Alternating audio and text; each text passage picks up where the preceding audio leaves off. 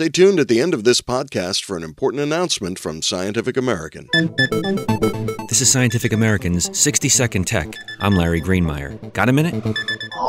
Binoculars are handy, whether you're birding, boating, or just sitting in the cheap seats.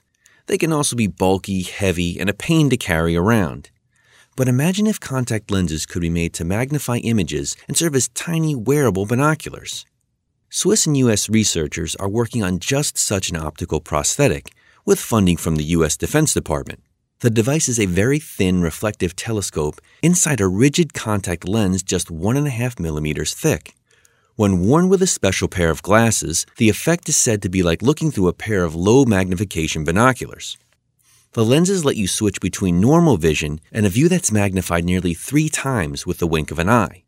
The glasses help the contacts distinguish between intentional winks and involuntary blinks.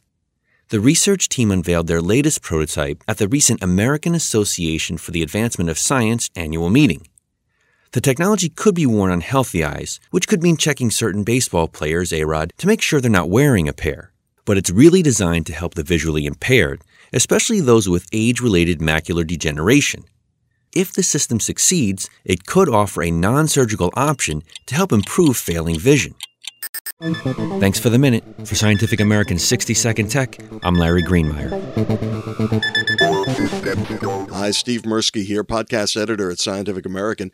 This episode will be the last scheduled 60-Second Tech podcast, but Tech Reports will continue as part of the daily Scientific American 60-Second Science series of podcasts.